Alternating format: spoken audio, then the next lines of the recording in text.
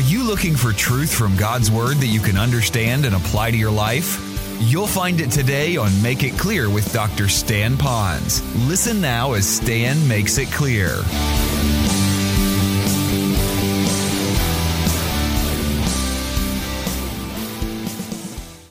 He was copying them. I've used this illustration before just so you know, in modeling it does happen. When I was in Bible school, I had a teacher. His name was Mike Otto. Mike Otto wrote that wonderful song called Looking Through His Eyes that many Christian people play today. He tells the story about how when he was a young boy, about 5 years old, as he was learning to walk and walking at those early years before he went to elementary school, he walked very funny. He walked like with a stiff leg. And his father was a fine Christian man who headed an orphanage in Pennsylvania, a very Christian orphanage. Took his son because he loved his son to every doctor that he could in Philadelphia to find out why his son would walk with this crippling stiff leg. They took all sorts of x-rays. They did all sorts of therapy. They tried to find out, did he fall? Was he dropped? Did it happen in the womb? What went on? There was nothing there. Well, they finally did all the tests, all the different doctors, all the different second opinions, and the dad finally went to the surgeon's office. And so with the boy, he heard then the diagnosis. And the doctor took his glasses off, put it on the desk, and said, "We've done everything we could. We do not know why your son walks like this. So my suggestion now would be to help your son face life as strong as he can as he walks with a stiff leg." Now the father, being the father what he was, he didn't hear this message. He was just a godly guy. He just stood up, shook the hands of the surgeon, and said, "I want to thank you for all that the medical profession has tried to do for my son and, of course, our family. I know you've done your best, and I know with God's help, we will help my son face the challenges of being less than normal." So the father then turned around and he walked out. And when the father walked out, the father walked like this. And the surgeon said, "Wait a second. I noticed you walk with a stiff leg like that. Why do you walk with a stiff leg?" And he said, "Well, in World War II, I was shot up, and it shot out my hip, and so now I have a stiff leg. And so it's irreparable." So the father said, "I know why your son does that. He's just doing it because he thinks that's how all good men walk, is with a stiff leg." And to this day, as Mike Otto pastors a church in Pennsylvania, he pastors it with legs that walk just as normal as all of us here today. But he picked it up because he watched how his dad did that. Now that's in the physical realm. How much easier it is in the spiritual realm. Number 2. So you want to model a godly lifestyle, guys. So own your own walk with God. Number 2, mentoring with grace and truth. Mentoring with grace and truth. Now the context doesn't say grace and truth in here. I'm adding grace and truth. But that principle of grace and truth in your mentoring really comes from John, our favorite study of John for 2.5 years. At the beginning of John, 2 passages in the first chapter says that the law came by Moses, but grace and truth came by Jesus Christ. So since grace and truth came by Jesus Christ, and Christ lives in us, the hope of glory, then my mentoring can be with grace and truth. And let me add this. My mentoring then should be with grace and truth. And watch, and grace always comes before truth. So while I'm mentoring, I want to make sure that I'm dipping my arrows of truth in honey before I'm shooting them out. Now, that's just the general principle of mentoring with grace and truth. Now let's look at the passage and pick it apart a little bit. Verse 11 says, "Just as you know how we were exhorting and encouraging and imploring each one of you as a father would his own son." So the idea is speaking something, and that's where I get the word mentoring. So let's talk about exhorting. Now, I'm not going to give you the Greek words. You can do that on your own. I'll give it to you later if you call me. I'll give you what they are. But basically, the word exhorting here means to come alongside someone with the purpose of instructing them with insight in order to move someone to a specific conduct. It's coming alongside someone, instructing them to move them to a direction of specific conduct. Obviously, it would be godly conduct. So I want you to think of it more as you're teaching them. That word that I just had given to you is a word that was also used by military personnel that would be teaching their troops how to engage battle, how to be prepared, how to fight it, how to do the strategies. In other words, a lot of instructions. So I want you to think as a dad, if you're going to mentor, you can't be a mentor merely by being a model. Did you catch that? Write it down. You can't be a mentor by merely being a model. You also have to do the talky part with the walky part. So it goes on over here, and I wanted you to see that this is so incredible. So I hope that you see that you have to have not only the truth that you believe, you have to, this is really important, the truth is that you need to know the truth well enough that you can craft it in such a way that it remains accurate and clear to the mind of the son or daughter that you have based on their personality style, their need, the season of life that they're in, to the situation, etc. So you're taking what you believe and you are modeling, and now you're transferring into an instruction level for that person that was present. So that would be the word exhorting you. I like to say it's kind of like saying, you can do it, rah, rah, you can do it. There's a man by the name of Mike Friend who tells the story about himself that he has 2 teenagers, and every morning he says the following 3 things to his teenagers. Number 1, quote, "You have what it takes to be a difference maker. I love you and I'm proud to be your dad." You have what it takes to be a difference maker. Some of you have heard me say for many years that I want to make a difference with those who want to make a difference with those who want to make a difference. The second he says to them is, God has places and situations already prepared for you today where you will have the chance to be a difference maker. I want them to be prepared as they start the day in the morning that, yep, you can be a difference maker, but today God is already outlining what He's going to permit or prescribe to come into your life so that you can make a difference for other people. And the third thing he says, he gives them a verse that they go out with as their rock of truth to stand on with these that he's just given to them. It's Proverbs 4:23. Just write the reference down. I'll read it to you. Proverbs 4:23. He reminds them that above all else, guard your heart, for it is the wellspring of life. Guard your heart. That's why here in this church, the men's ministry is called Lifeguards. Now, Lifeguards is good in these following ways. First of all, it meets during the school year on Wednesday nights. A group of men are learning how to be godly men from the focus of being a leader, an influencer. Once a month, all year round, we have a men's breakfast. And at the men's breakfast, in a relational way, the men are talking how to become a godly man. That's under Lifeguards because we want to guard their hearts. At the same time, I think it's a little anemic because I believe our men's ministry should be and could be and hopefully will be stronger than what is now. Where these men are not only learning to be all of this kind of stuff. In other words, I know the truth, I'm living the truth, but I'm not helping someone else with the truth. That these men now will begin to think about what they can do to influence other men in the church, in the community, and how we can reach out and touch others' lives. And it comes from being a lifeguard. Let me tell you, you're not a lifeguard because you wear red board shorts and you sit on a stand, you have a surfboard on a rack, and you're able to watch all the babes out in the water. That does not make you a lifeguard. What makes you a lifeguard is when you get wet and you put yourself in harm's way to rescue those. And so, guys, you can study the manual on life saving until you're blue in the face. That's not going to make you a lifeguard. The second word is the word encouraging. This is a synonymous word also with the word exhorting, but it's a little bit different. This particular Greek word refers to the idea of coming alongside your kids for the purpose of providing sympathy and comfort for them. That was the same word that was used when Jesus was said to come to Mary and Martha to comfort them in the loss of their brother Lazarus. Now, why am I saying all this? Now, listen. God does not waste words in the Bible. Do you agree with that? Say amen. So why did he choose, in one place he uses exhort, and the other he uses the word encourage? I believe, watch this now, that when he talks about encouraging, he's talking about kids that are already somewhat upbeat. They're not carrying weight with them. They got their life pretty much together. Now all you're doing is instructing them. You're giving them that courage to go on. They're already there. This word is a word to say when your kids are really disheartened, when they've been beat up, when they're discouraged, when they're faint-hearted, when they just want to quit. You come alongside them. So instead of saying to them when they feel like, I don't have any friends, well, let me tell you, there's 3 reasons you don't have any friends. That's the first one. You don't give that to the kid. You give them this word, which to say, that's all right. I will always be your friend. And God is a friend who will never leave you nor forsake you and will never bully you. You see what you're doing? You're coming alongside and you're bringing them comfort. The third word is the word imploring. Imploring is a word that's easy to define. That simply means to urge, to beg earnestly. It's kind of like an appeal with anguish attached to it.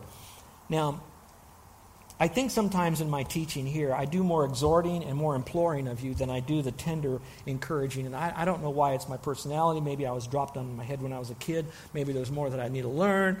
I struggle with that part. But I do a lot of imploring, and that is this. Imploring says, I urge you to do these truths, because if you do them, you will benefit. You will be blessed. The kingdom will be built. God will be glorified. I urge you to do these things, because if you just sit around and you take all the great stuff for church, but you endure this kind of preaching, and you don't get this kind of stuff, you will have challenges in your life. You will not be all that you can be. Your relationships will be strained. Your kids will not be all that you would hope them to be. So we urge you to, so when you come alongside your kids, you're going to teach them when they need the teaching. You're going to comfort them when they need to be comforted. And you're going to kind of, with words in a loving way, kind of give them a pat, low, hard, and often on the collie. Come on, guys. Get back in the program again. You know what I'm trying to say? And I hope that you balance that out. So pray for me as I'm learning to do that in my own life. A couple of observations, and I'll go to the last point, and that's this. Those three that I just mentioned to you, encouraging, imploring, all that, they're all said in a Greek tense that means you do it continually. You do it continually. The challenge you have is, which do I do them all the time, but I don't do them, watch this, all the time at once. Do you catch that? That's kind of funny, isn't it? I do it all the time, but I don't do it all the time at once. You follow me what I'm saying? I eat all the time, but I don't eat all the time at once. Okay? That's what we're doing in this passage. The second is, go back to the verse again, it says, Paul says, notice how I did all of this with each one of you. You're going to have kids in your family that are going to be easy kids. You're going to have kids that are going to be slow to warm up. It takes a while for them to finally crawl up in your lap. And then you're going to have what I call the Stan Ponzes in your life. The difficult ones at times that say, why this and why that and how come me? And, challenges you kind of like that. But this verse doesn't say pick out the easy ones. Pick out your favorites. Pick out the young one. Pick out the old one. Pick out the one that's got all the problems. No, it just says each one of you. So you, going back to what I said at the beginning of the message, you have to have your heart so turned toward the Lord that the Lord is kind of prompting you to know what your kids need, which kid needs, how do they need it, and not to make any of your child be neglected. All of them have empty cups. All of them need to have filled at the proper time. So the idea is each one of you need to do that, and how important it is. Well, the last one is this. So the mandate comes from the Lord and what we need to do. But then he talks about modeling. He talks about mentoring. Now he talks about motivating toward a spiritual, mature life. Motivating toward a spiritually mature life. Look at the verse. Last verse is verse 12. It says, so that you would, stop there. He says all that ahead of time so that you would do this. Now, in my thinking here, and I don't know enough Greek, and I probably should have given this to you, so I'm going to give you both sides and you do your own study. Is it possible that if I do the first part, the modeling and the mentoring, the motivation is going to come like a piece of cake? I mean, who would not be motivated when they see Dad already living it?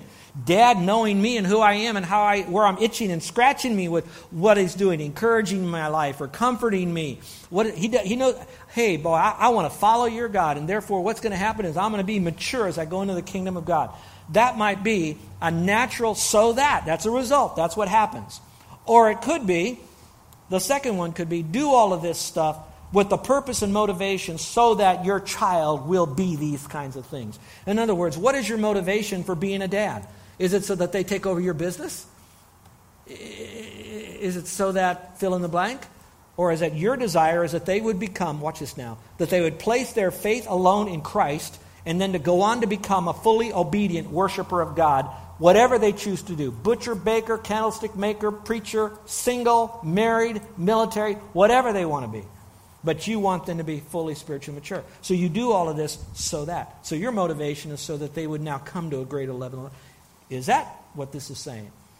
You want to know what I think it's saying? I think it's saying actually both. And I'm not trying to play a Kissinger on you here, but I do think it's both. I do think that when you do this stuff, it will be easier to motivate them.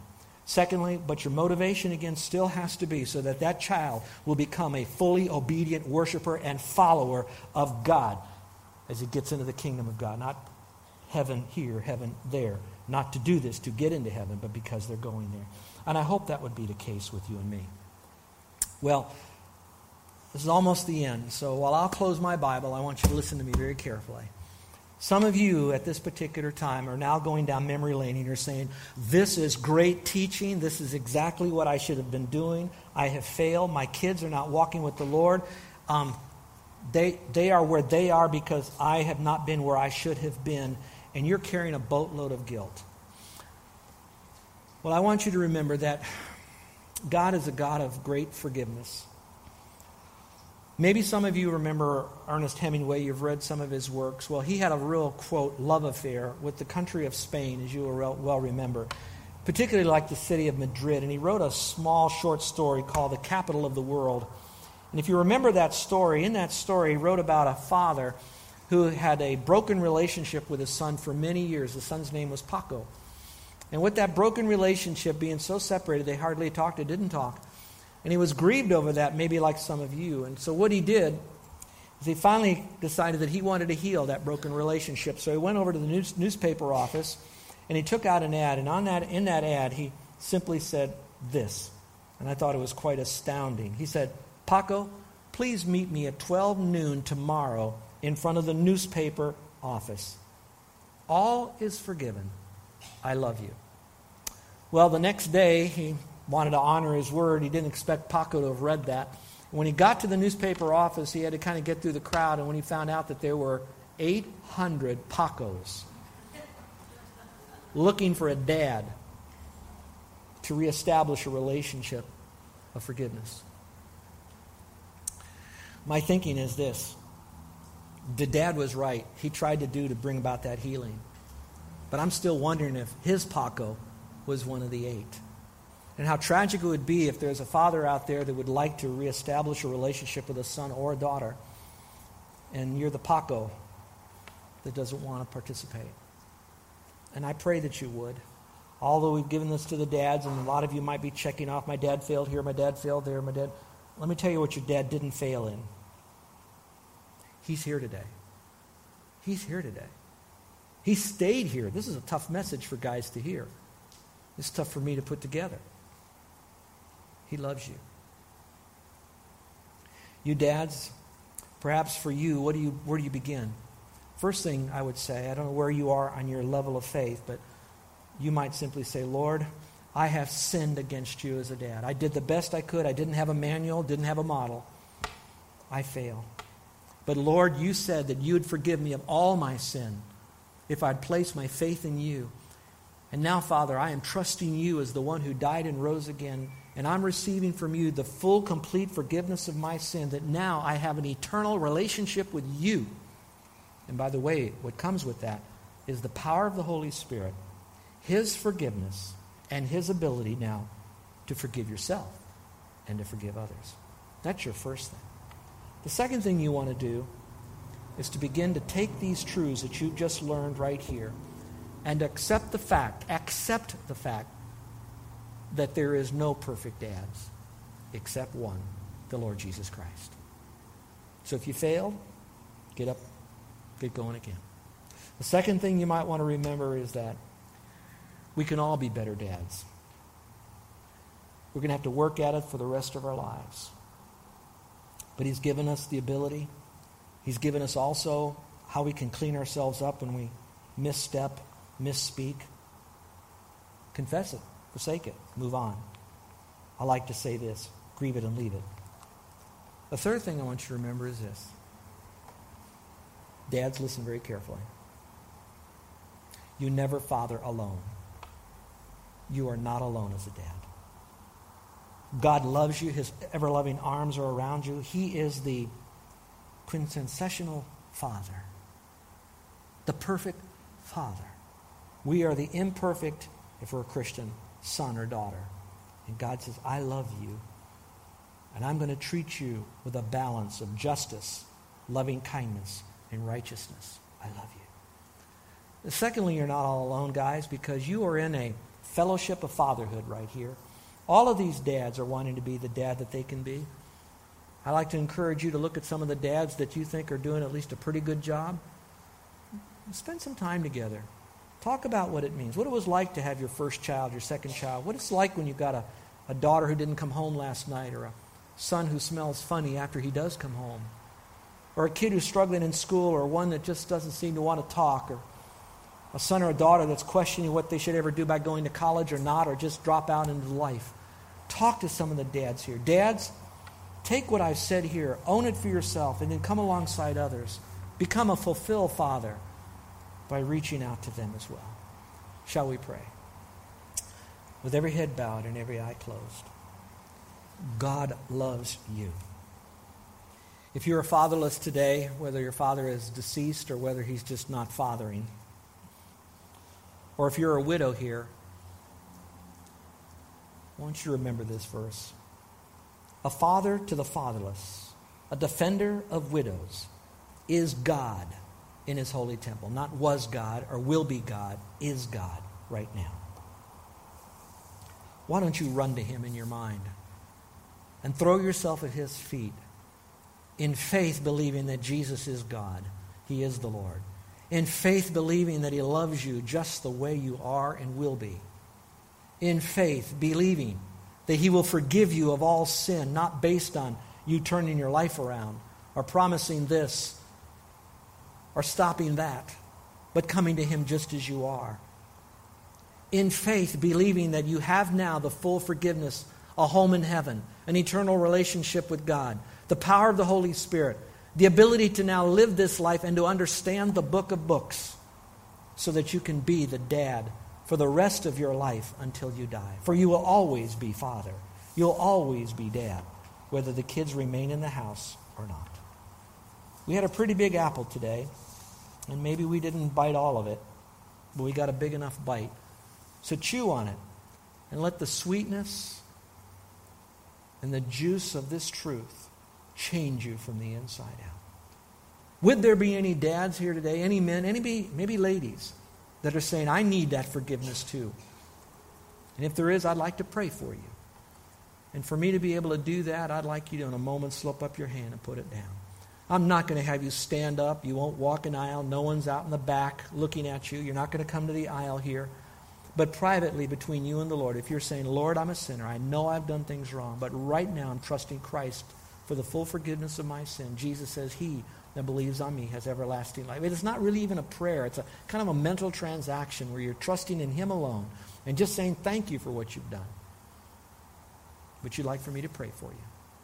So first of all, those that want to be assured of having eternal life, knowing you're going to heaven no matter what you've done or may do in the future, you're trusting Christ. Once you've done that, you're a believer. These things have I written unto you that believe in the name of the Son of God, so that you may know that you have eternal life. I'm praying for you just to welcome you in because you've already trusted Christ. But if today is the day you've done that, and you'd like for me to pray for you, with heads bowed, eyes closed, no one looking around, would you slip up your hand real high? Put it up, put it down. Anyone at all. Anyone at all today. All right, Christians, particularly dads now. Did the Word of God, by the Spirit of God, speak to your heart today, to your mind? I'm not asking if you got more information. Lord knows you probably have so much information on being a dad already. I'm not asking if it inspired you. You'd have to have been asleep through this message, hard-hearted not to have been inspired you. But I don't want you to be merely inspired. But if today that there are truths that you're going to apply by the power of the Holy Spirit, that you're saying, Pastor, pray for me because I want God's truth to transform me. Not just to inform me, not just to inspire me, but I want it to transform me. Would you pray for me? Would you slip up your hand right now? Is there anyone that would like to have prayer for that? Thank you. Thank you. Father, I pray for these few that raised their hand today. I pray for the others that you'll let the Spirit of God speak to them. I pray that, Father, that our dads will become all that they really want to be according to your word. I thank you that, Father, you will never leave us nor forsake us, so we can boldly say you are our helper, so you are our power source. We are in your presence, and that every promise you make, you keep, so we can live out our mandate to be strong, to quit like a man because men don't quit. And that now, Father, we will model these truths in front of our kids. We will mentor our kids with these truths, and we will motivate them to live a life of godliness until kingdom comes. Now, Father, we pray this in your precious name. Amen. You're listening to Make It Clear with the teaching of Dr. Stan Ponz, founder of Make It Clear Ministries. Make It Clear is dedicated to taking the Word of God with clarity into every person's world.